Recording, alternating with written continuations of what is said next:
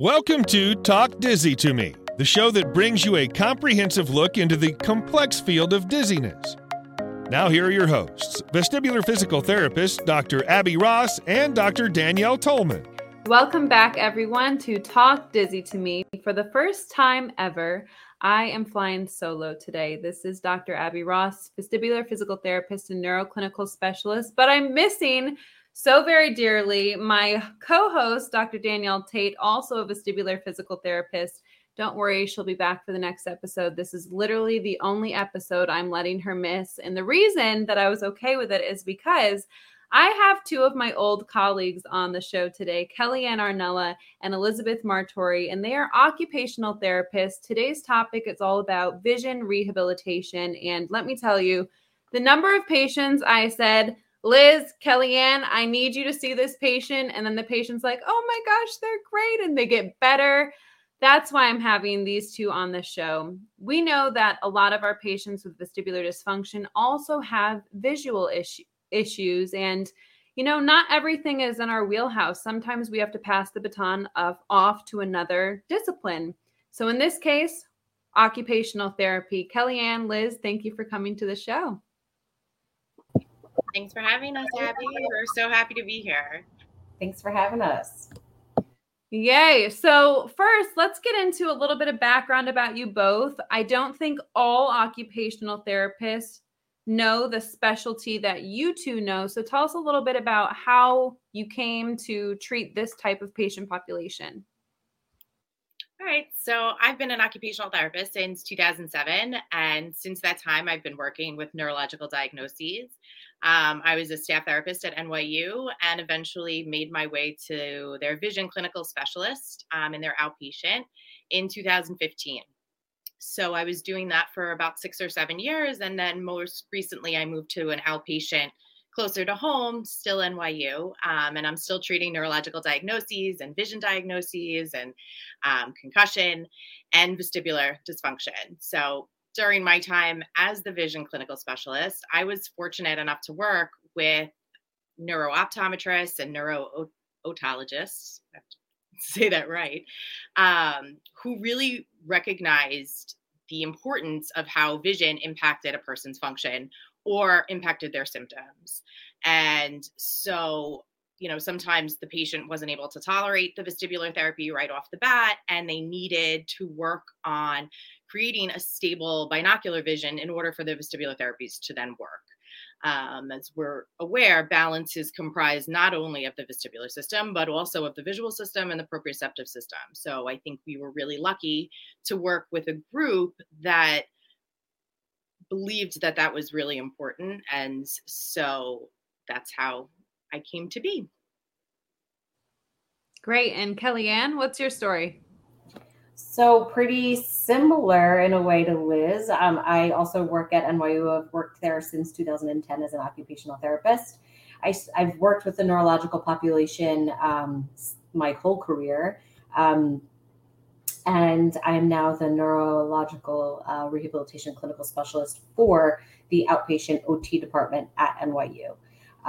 We're really lucky to work in a department that was supporting of, complex vision issues from the get-go. So our inpatient training really is heavily focused on that neurological vision component, which I think laid the groundwork for anyone who sort of transitions through inpatient and outpatient throughout NYU. Working with Liz as the vision clinical specialist, as well as some of our other colleagues, really helped to train and help us focus our skills on the vestibular components of vision, complex vision, vision issues related to concussion. And you're right, not every OT does this sort of heavy work on vision. In our training as occupational therapists in school, they are taught basic screening and how to recognize visual issues. However, the depth to which I think we practice, at least in our clinic, is not necessarily taught in in the school level. There is a focus in OT practice for low vision, but the neurological components, which we work with more often, is certainly a skill that's learned where you're being trained or where you're working. Yeah, exactly. So yeah, similar paths, but I think you're right. Working in a place where other clinicians recognize that this is a thing and this can help patients is certainly key. And with that being said, Kellyanne, you were touching on this a little bit, but as other clinicians, whether we're a vestibular physical therapist, a neurologist, an ENT, whatever we are, where we're seeing patients with vestibular dysfunction, what clues are we listening for in a patient's history that might tell us, maybe we need to refer this patient to a vision therapist?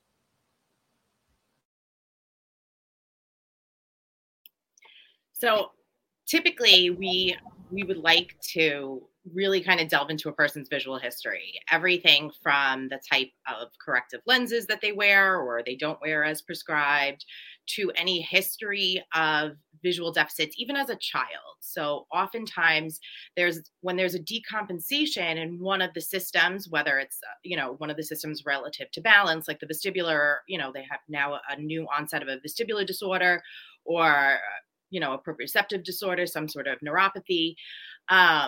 There's this over-reliance on, say, the visual system or the other systems that help. And so we want to, even if there was an issue with their visual system as a child, sometimes they were able to improve on it, or they were able to use therapy to make it stronger. And then once another system has decompensated and now they have this over-reliance on an already weakened system, we see that it's not helping them, it's not supporting them. So we do want to take a look at and talk to them, get a really in-depth medical history. Sometimes we ask patients to fill out a questionnaire to ask about their symptoms. We're looking for complaints of headaches or eye strain, pain, difficulty tolerating close work, obvious things like maybe double vision. We want to ask them about those things. That might be some of the red flags that we would see. As silly as it sounds, I often go pretty deep into how they use their prescriptive lenses, if they have prescriptive lenses, if they have trouble using them. Typically, this comes from people who have been prescribed progressive lenses, but not always the case. So often we hear a patient saying, the doctor recommended I upgrade my glasses, but I have the prescription sitting in my drawer and I haven't gotten to it yet. And I really think that's an important step for us to make sure that they are starting from, their baseline, their true baseline of what their best corrected vision is. Because if we're looking at, them without that best corrected vision, we're kind of, we might be missing a good component of the picture. Any sort of visual or vision or eye surgery like cataracts or something along those lines, it's really important to get that history as well. This way we can see, if there's any sort of differences or changes, and like I said before, just if they are, if we're testing them at their true baseline. Yeah. So I think in every healthcare provider's office, I'm pretty sure that the history is one of the major players. I mean, maybe not if like you broke your radius or something, maybe the x-ray is the telling key, right? But at least in this world, the history is so important. So we just talked about some of the complaints that you might hear from a patient. What about more functional complaints? Like, would they say things, for example, I can't read a document on my computer, or I have an issue reading a menu in the dark, or I don't know. What are some more functional limitations that a patient might report in their history, or as you're asking them questions, aside from the symptoms themselves? Sure. So they might report something like they're having a difficult time tolerating their phone, where they used to read pretty often on their phone or for a significant amount of time, and if they're having difficulty, tolerating looking not only at their phone, but a computer screen, an iPad screen. Our whole lives are screens these days. So could be any of those things. Another one I hear a lot is when they're transitioning from different distances. For example, something like their phone to, or computer screens, different at different distances from them. Someone who's working and having to, alternate scanning between a paper and a larger screen. Um, if they can't track something, if they're having a hard time, they get headaches. Just doing something simple that they did before or that they felt was simple is now more difficult. Another interesting one is when people are driving and they get pretty symptomatic, or even as the passenger in the car, that they are becoming more symptomatic. But I don't think, before I had this skill of this vision, right, the vision rehab, you don't realize how much your vision actually plays a role in all of this. And as the scenery is kind of driving by you, your brain is still processing all of that. Those are some of the big ones I might see. Scanning in a grocery store, trying to find an item on a shelf that's a little bit more overwhelming or visually busy. That's something that we might hear. I'm not sure, Liz, if you have any other ones. Yeah, I completely agree. I think, visually complex environments. So often I'll hear, and it's probably, partly vision and some auditory, but there's the movement of people, or if you're in a crowded place, if you're on public transportation, all of those things give us a sense of where we are in space, obviously from a vestibular standpoint, but it's also from a visual standpoint. It's giving us a frame of reference of where we are in relationship to other people. So sometimes, yes, a lot of times we see close-up work, right? Eye strain, headaches, things with reading devices, prolonged use or transitioning those focal distances. And then also at the distance, like Kellyanne said, driving, being in visually complex areas, busy environments, things with a lot of, stimulation, not just necessarily visual, but can be auditory or just movement in itself. Right. So when it comes to visually stimulating environments, that's certainly something that we look at and treat in vestibular rehab from a physical therapy standpoint, usually using habituation to those types of environments. So I want to get into more of the intervention and treatment techniques, especially around those more visually stimulating environments a little bit later. Let's back up though and start at the actual evaluation part of it. So what does an evaluation for vision rehabilitation look like? So we always start with a patient's acuity, with their best corrected lenses, if they bring them, or what they're using regularly. That's your foundation. So that's going to tell you something right off the bat and be able to, if you need to refer them to an optometrist or an ophthalmologist in order to get their best corrected vision, because we want to start there. Then we do look at their ocular motor skills of smooth pursuit, which is the eye's ability to follow a moving target and keep it in focus throughout the movement. A saccade or a saccade, depending on who you talk to. But that's our most frequently used eye movement. We make 150,000 of these eye movements every single day. That's when our eyes jump from one target to another. So in these visually complex or dynamic environments, often that's what our eyes are doing. They're jumping from one target to another. When we read, that's what happens. Our eyes grab a word or a group of words, and they jump from word or group of words to the next along the line on the page. We're looking at convergence, how the eyes work together up close, so how they're moving sort of down and in. We are looking at their eye alignment. So there are 6 muscles that move each eye in all the different directions that they go, and the eyes have to work together. So we want to make sure that the eyes within the orbit, the eye socket, are lined up so that they can meet each other in space. We're looking at accommodation, your eye's ability to visually focus on something. So not only, acuity allows you to see something clearly, but there's also another mechanism in our eyes. There's a lens inside the eyeball that changes shape in order to help refine or to focus clearly on an image, whether you're looking at it at different focal distances, up close or at a distance.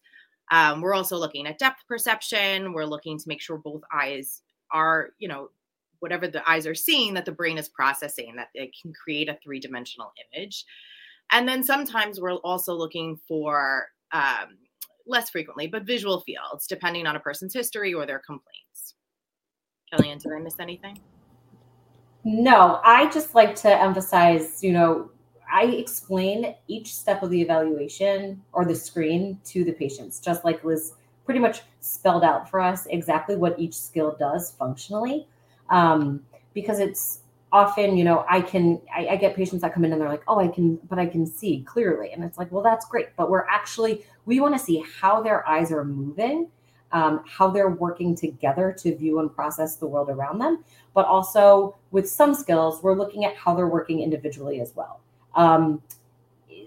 There's a few skills I'm thinking of convergence, Liz, that are, that kind of, it's a few skills together. And if one of those three components are sort of out of touch or a little bit, in deficit, then it's going to make that bigger skill kind of fall apart. So we look at each one individually, but then we also look at them together to see how the brain, how your eyes are really processing the world around you and how they're, contributing to your overall, vestibular, your vestibular health.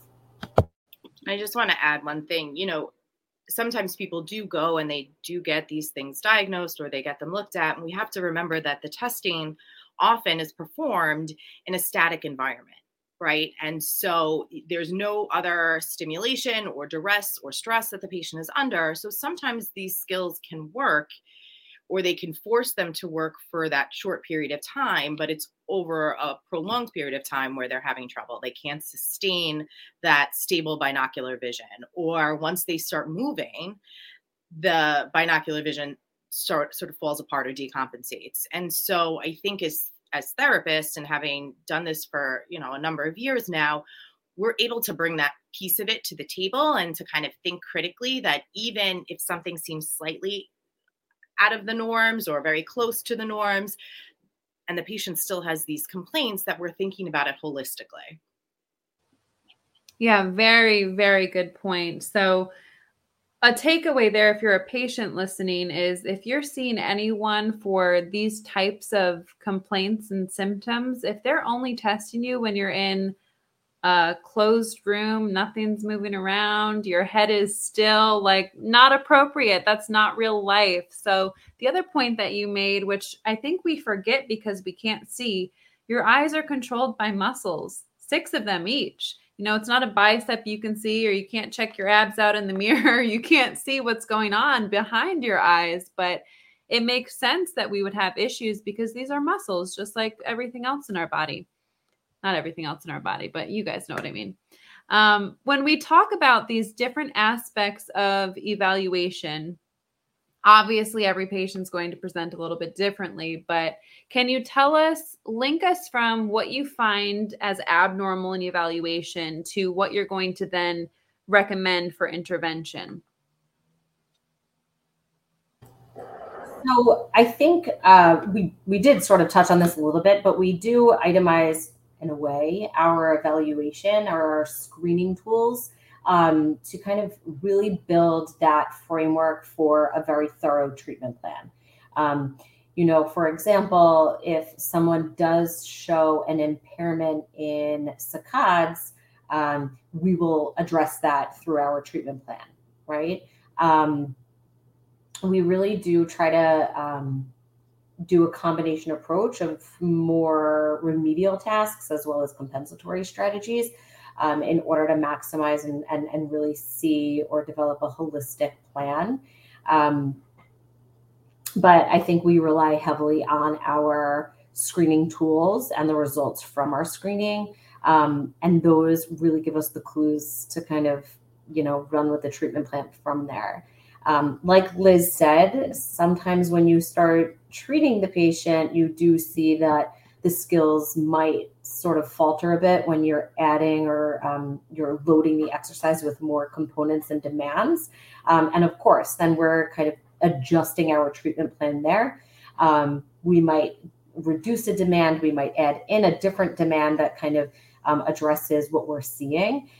But our screening, thankfully, Liz helped develop it.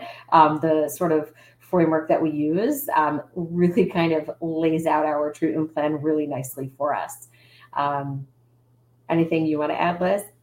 Yeah, I would say that, traditionally a lot of these patients come in pretty symptomatic, and it's very discouraging, and they're in a lot of pain, and things are very frustrating. So, I think Kellyanne would agree. We're oftentimes giving them strategies or compensatory methods as far as like reducing screen time, increasing the proprioceptive feedback to their body. So, not doing things, sitting in a chair, make sure your feet are flat on the floor, good postural control. Maybe even your head is supported against the back of a chair when you're doing these things. Or, I've had patients that I've started treatment lying down in supine because then their whole body is receiving some feedback about where they are in space, and I can kind of isolate and target just the eye movements. And from there, then we progress to things like sitting, standing on balance boards,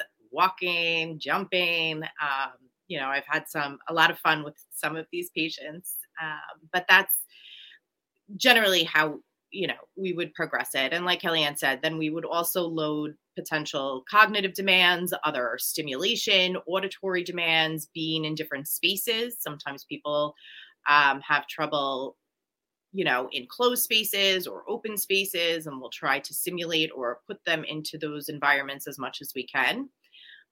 So we would, when we're working on the skill, ideally you want to work on the skill first. So if it's a saccade and you want your eyes to move accurately from one target to another, and that's the goal. And once the patient can achieve that without symptoms, we're going to then add and load that activity to see if we can challenge it, see if that visual skill still works despite other demands on their body or their brain. And then we progress it that way.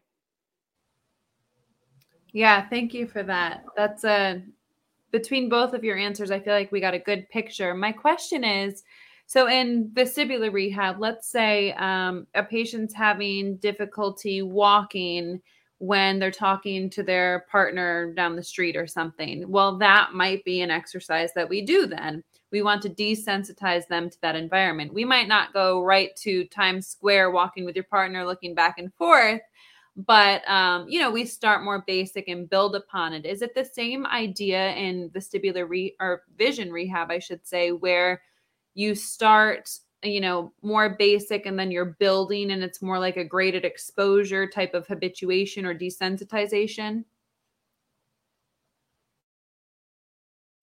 Yeah, absolutely.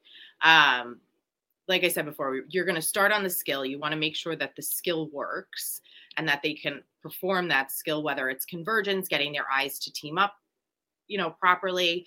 And then from there, we're going to have them read for, a certain amount of time. They're going to do close work. If we're working on saccades, maybe it's letter charts. Their eyes are jumping from one target to another, or they're reading a short passage with big font and they're looking for a particular word. And they're doing that in a quiet space, with their best correction, with good lighting, all those things that are important. And then we're going to move it to a more dynamic, environment where there's other people talking as if they were in a restaurant reading a menu, that type of a thing. So we do absolutely grade it that way. Same way, we want the skill to work despite whatever else is going on around them. So often I feel like my patients they're a little apprehensive to the compensatory things that we recommend, which, I think it's important to add that some of the things that Liz was talking about before, the screen modifications, an on-screen line guide, a paper line guide, right? These are all things that they're not, we call them compensatory because it's sort of guiding that skill that you're working on, but it actually is working on the skill, and it's just taking a little bit of that weight away from it. So it's one of those, it's sort of like a double benefit, right? So it's making the task easier, but it's also kind of working on the skill. And I think that's one thing, people are always like, is this something I'm going to have to use forever? Or I'm going to have to need forever? And I'm like, well, no, but, I don't have a vestibular issue, but I use a lot of those things in my daily life, Beeline Reader is something I think of that I have on my computers, Flux, things like that, where it's going to change the lighting on your computer system.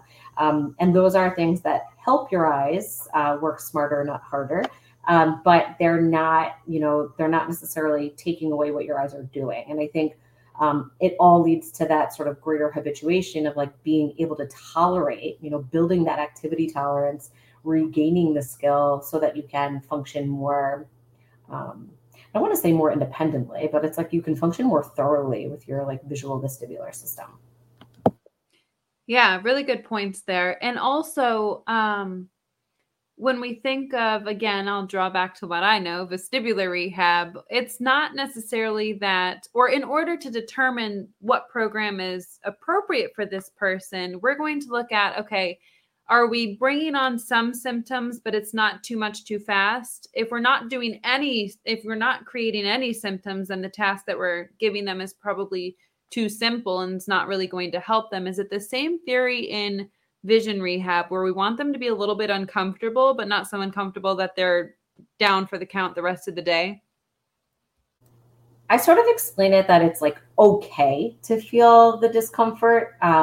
It's telling it's your eyes telling your brain it's okay. Like you're having a response, and what we want them to do is develop the skill to process that response in the right way.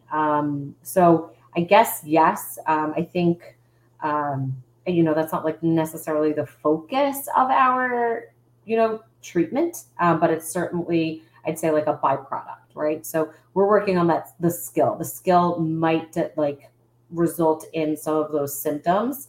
But yeah, a symptom is okay. And it's honestly expected sometimes. We want them to learn how to sort of process it appropriately. Liz, I don't know if you'd agree with that. Yeah. If you ask some of my patients, they would say, oh yeah, she definitely pushes me to a point where I feel uncomfortable. And I do try initially with all of the exercises, as these are sort of abstract and we are bringing on symptoms. I don't want to scare a person from actually doing the exercises. So I do try to start with something that they're successful with. I work in outpatient, so a lot of what we give them, as I'm sure in vestibular, is like a home program. And so, when we see them weekly or twice a week, I'm able to give them something initially that they're successful with. They're still working on the skill. We're still working on the accuracy, but it may not be tipping the scales. I also want them to appreciate what we're doing. Some of the exercises require, like a visual feedback response, and they need to understand that because it's not something we learn or we know that's even happening. Our vision develops when we're babies and when we're, going through our developmental milestones, we're not aware of how our vision is developing or working. And so this is very foreign for people. So I do try to give them something that they're successful with so that they do come back. And then, you do have to push them because as long as they can do it and they can achieve what we're trying to achieve, maybe I'll reduce repetitions, tell them to do it in different planes. Like I said, I'll put them in supine, I'll put them in a supported sitting position. We'll do 2 repetitions and then go ahead and take a break. And that's okay as long as we're, building up their endurance. Yeah, really good points there. I love the fact that you want the patient to be successful. You don't want to scare them off and have them never do any of the exercises again. That's great. But also, you're right. You're giving things that will likely bring on some symptoms, and that's okay. I always like to reiterate to my patients that your feedback is what's going to guide my next avenue. If it's, if you're telling me that was too much, then we're going to pull the reins back a little bit. If you're telling me, oh, I killed that, that was good, in 2 days I felt great, doing that same activity, then we're going to push it a little bit more. So yeah, lots of similarities between the two rehabs, both vision and vestibular. Now, when it comes to vestibular diagnoses specifically, are there certain diagnoses that you're seeing more often in vision rehab? I'd say the majority of diagnoses that I see are like central issues. So, from concussion, so any sort of vestibular dysfunction from a concussion. I do see a lot of 3PD. And, listen, obviously we've worked together a long time, and I'm really lucky to work with really good vestibular therapists that we do get to collaborate a lot. And so that's probably too why some of our treatment plans follow the same trajectory, is that we sort of learn and feed off each other. But I would say those are when there's this sort of visual vestibular mismatch and they're experiencing symptoms from that mismatch. I see probably more of the central disorders. I do see some of the peripheral disorders as well. But usually, I don't have any statistics truly, but just anecdotally, a lot of times I get that information from their visual history. There was something that was there pre-morbid, and they may never have known that it was there. Vision, looking at someone's vision, even now, is not the norm when they're people look at their acuity and they have prescriptions and corrective lenses, but how the eyes are working together, how your brain is processing what, the visual information coming in, your depth perception, that stuff was not, it just wasn't diagnosed. They're finding a lot of, in kids, a lot of these learning disabilities or these disorders that have been diagnosed and maybe being put on medication are actually visual issues. The symptomology of some of the visual deficits, for tracking, the symptoms are almost the same as ADHD and dyslexia. So, we're finding that perhaps there was an underlying visual dysfunction or a weakness in that system prior to the onset of a vestibular injury or dysfunction. And so once they're experiencing that, they're trying, like I said before, they're trying to rely on a visual system that was never strong to begin with. And they may never have known that. But through our screening and, if we need to refer to, a higher specialty, we will do that to identify maybe there was something there always. How about migraine? Yes, vestibular migraine and just migraine in general, we do see a lot. You're right. Absolutely. And then when it comes to prognosis, so in the vestibular rehab world, we kind of, generally speaking, usually diagnoses that are more central related take longer than peripheral disorders. Is that similar? Does that follow the same track again in vision rehab, or what time frame are you looking at typically for patients?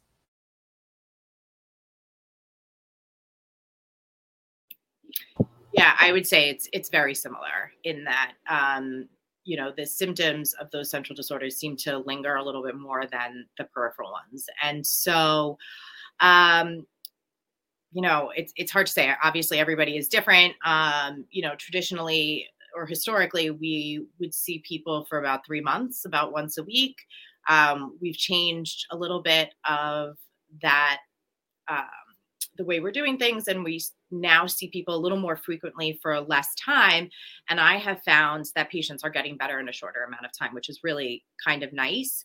But they definitely have some prolonged symptoms. So some of those concussion or the 3PD, I would say, 3 months plus sometimes. I agree. I think, of course, there's certain diagnoses that do kind of require a little bit more attention and care and sort of, slower progression. But there are, sometimes there's a case that just kind of not shocks you, but they're, they really pick up, their eyes just needed sort of to be put back on the right track, right? And they, they really respond well to the treatment plan, to the exercises, and they really don't need as much. But I think it's, in a way it's case by case, but, just, kind of echoing what Liz said, it is, a little bit more, you could have patients on for a little bit longer, depending on the diagnosis, but, a little bit shorter depending. It really is. Yeah. I always hate that question when I'm screening a patient to see if I'm a good fit for their care or if balancing act is a good fit for their care. And inevitably they will ask me, well, how long do you think I'll have to see you? And I'm like, I don't know. But generally speaking, it's a very hard question to answer. Now, in much of this discussion, we've been talking about the crossing between at least our two fields. So we know that a multidisciplinary approach exists. Can you tell me what percentage of patients would you say are only being seen for vision rehab versus what percentage are seeing multidisciplines, whether it's just vestibular rehab in addition, or maybe Psych 2 or something else? So I'd say vision, it really depends on who they see first. I think that vision works really well in conjunction with other disciplines, whether, it's vestibular rehab or vestibular psychology. I think that we really rely on our, interdisciplinary colleagues, because the systems are so interrelated. It's kind of difficult to treat one without at least looking at the other, and ensuring that, it's, finely tuned, if you will. I think that sometimes we are the start of the journey, but sometimes we're also the middle of the journey and vice versa. So I think that often we have patients that they've gone through vestibular rehab and we see them a few months down the road. Or we see them first in vision rehab and we're like, you know what, something's just not, that's much more vestibular in nature. They're really complaining about balance or really that visual processing with like lots of stimuli, and different kinds of stimuli. And then we know that's time to refer us to a different specialty. So with that said, I'd say there's probably a small percentage of this sort of visual vestibular patient that is only seeing vision rehab, if at all. And if they are only seeing vision rehab, chances are I'm probably recommending they at least see a vestibular therapist for an evaluation anyway. Yeah, we've been very fortunate to have vestibular literally next door. And so definitely we've been able to, kind of pass patients back and forth to make sure that they're getting the services that they need. From that visual vestibular patient, yeah, I would say almost next to none are we seeing them alone unless they can't tolerate vestibular therapy at the time and they need to work to create stable binocular vision in order to be able to even participate in vestibular therapy. And so, occasionally, if we're not overlapping, we're usually piggybacking off each other. So I would say almost probably very few times are we seeing a vestibular patient without having the patient had some sort of vestibular treatment or some sort of medication, or they're being followed by, a neuro-otologist or somebody who's working with them to manage their symptoms from that standpoint. Mm-hmm. And again, yes, you work in a very unique and beneficial environment for the patient where you have multiple disciplines. There are some places in the world where they're lucky if they find someone who's even heard of their vestibular system close by or has heard of looking at their vision and how it's working as a whole versus just their acuity. So yeah, very lucky for those folks in the Tri-County area of New York State to have both so close by.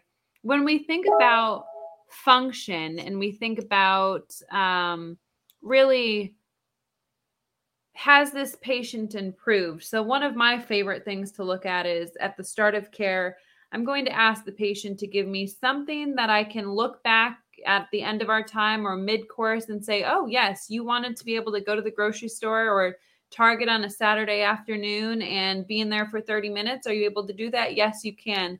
What other functional outcomes are we looking at for these patients in vision rehab aside from their subjective reports that they're telling you?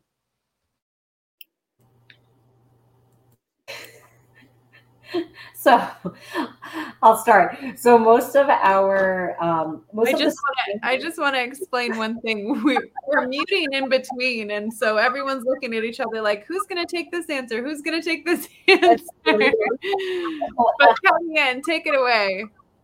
So with the screening tools that Liz really nicely laid out for us, many of them are actually our outcome measures that we build into our short and long-term goals for each patient. So the CIS, which is the Convergence Insufficiency Symptom Survey, is a self-reported questionnaire. It's a patient-reported outcome. However, it is nice to kind of use that as a look at this number, how it's decreased since you started this treatment plan with us.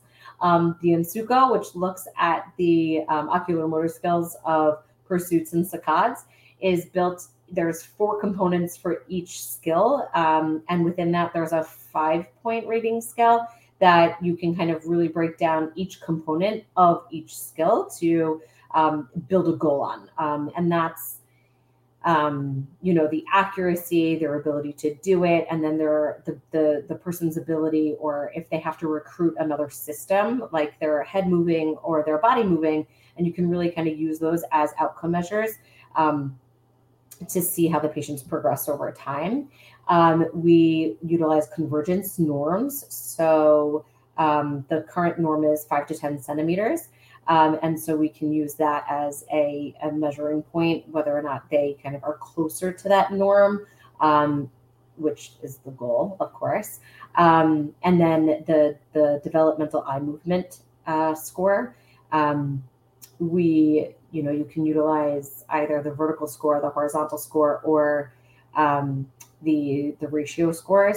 And then accommodation is also another one of the assessments that we do, and we can kind of we get a hard number for that as well. So again, ours is a screening, but we're using those screening tools, and built into that screening tool, they're essentially outcome measures that are guiding sort of our reevaluations of their progress and how they're doing with their treatments.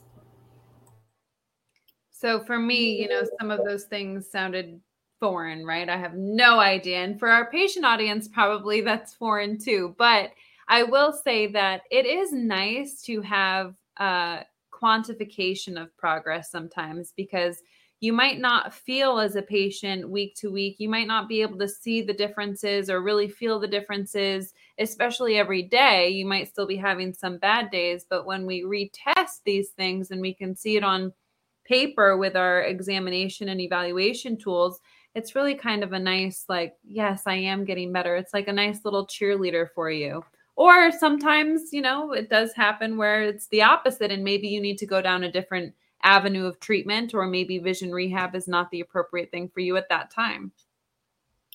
Right. And we're also, we're always looking at function as well. A lot of return to school or return to work, or oftentimes goals revolve around reading or device use and their tolerance. How long can you do it? How many intervals can you do throughout the day as we're building up? So for sure, there's definitely more, functional things, but I do think people, it's really helpful to appreciate their progress when you look back and you're like, well, you felt this awful when you first saw me, and maybe you're not 100% better, but you're 50% better than you were when we started. And that is a nice thing for people to recognize. Agreed. And it's rewarding as the therapist too. Like, you're just as excited for the patient. So that's why we're in this field, to help people.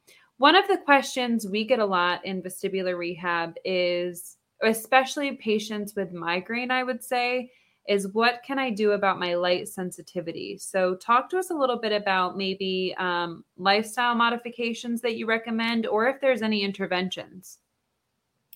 Yeah, so unfortunately, there's not a whole lot in the literature about, as far as therapy or treatment for light sensitivity. So modifications as things like tinted lenses, either for your correction or on a screen, dimming the brightness, reducing overhead lighting, using natural lighting, things like that are absolutely, we encourage for people to be able to function.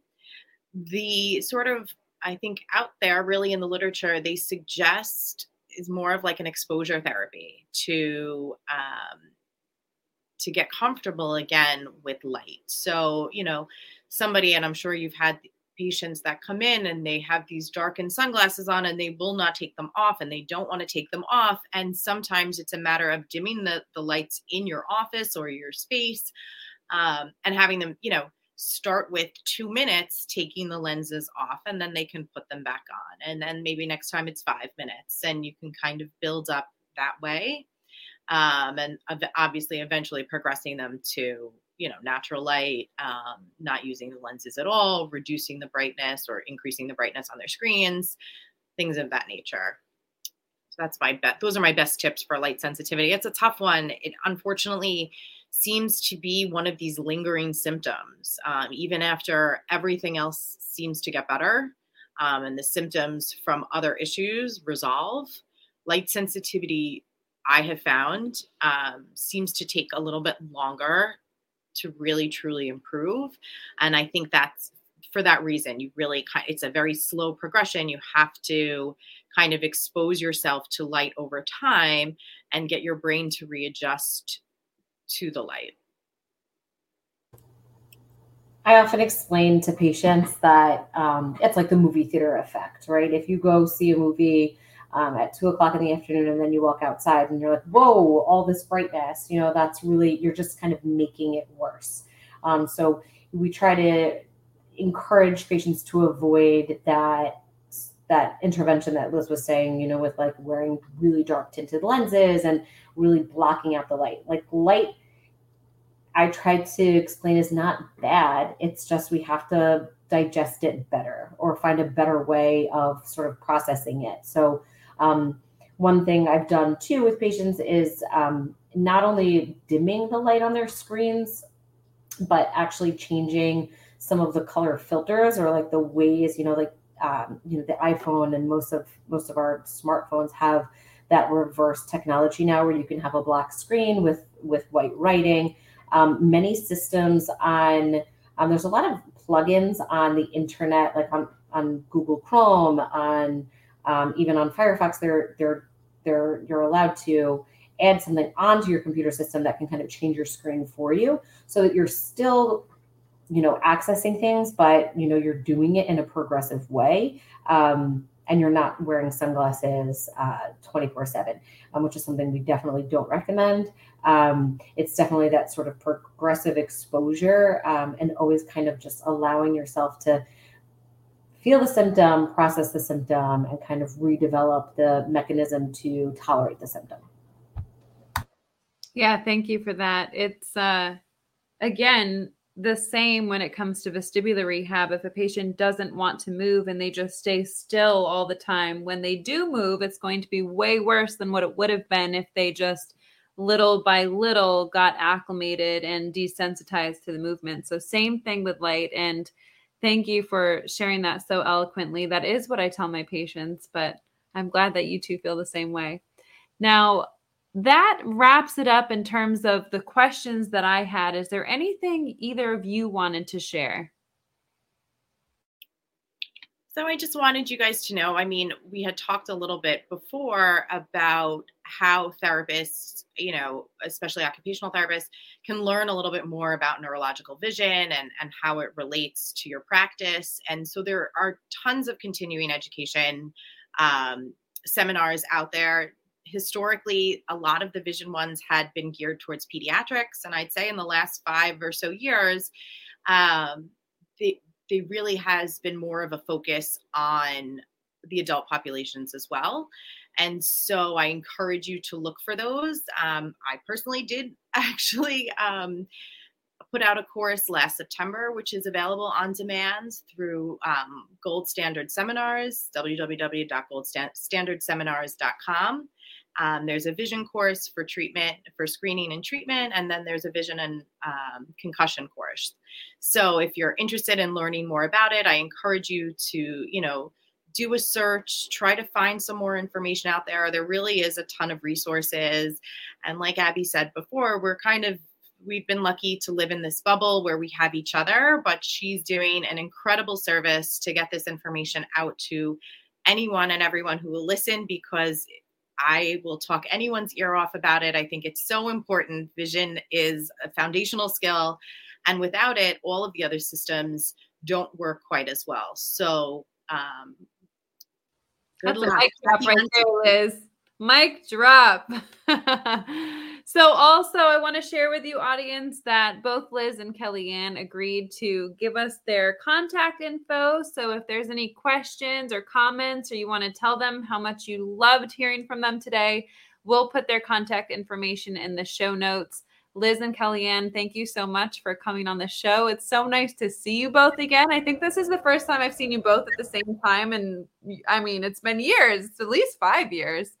So thank you so much for joining us on the show. And thank you to our listeners. We'll see you next time. If you're interested in finding us on social media or the web, you can visit www.vestibular.today for more resources, including testing, treatment, and educational videos, blogs, continuing education classes, and resources including clinic equipment recommendations, suggested tests, and BPPV treatment charts. Search Vestibular Today and Balancing Act Rehab on all social media platforms, including Facebook, Instagram, Twitter, and YouTube. Also, be sure to check out Balancing Act Rehab at www.balancingactrehab.com, especially if you think you would benefit from vestibular therapy. We are your girls. The information on this podcast is not intended to replace the care provided by your qualified health professional or to be a substitute for professional medical advice, diagnosis, or treatment. Always seek the advice of your physician or other qualified health provider with any questions you may have regarding a medical condition. Never disregard professional medical advice or delay in seeking it because of something you have heard on Talk Dizzy to Me. Please contact us at Balancing Act Rehab if you think you could benefit from vestibular therapy.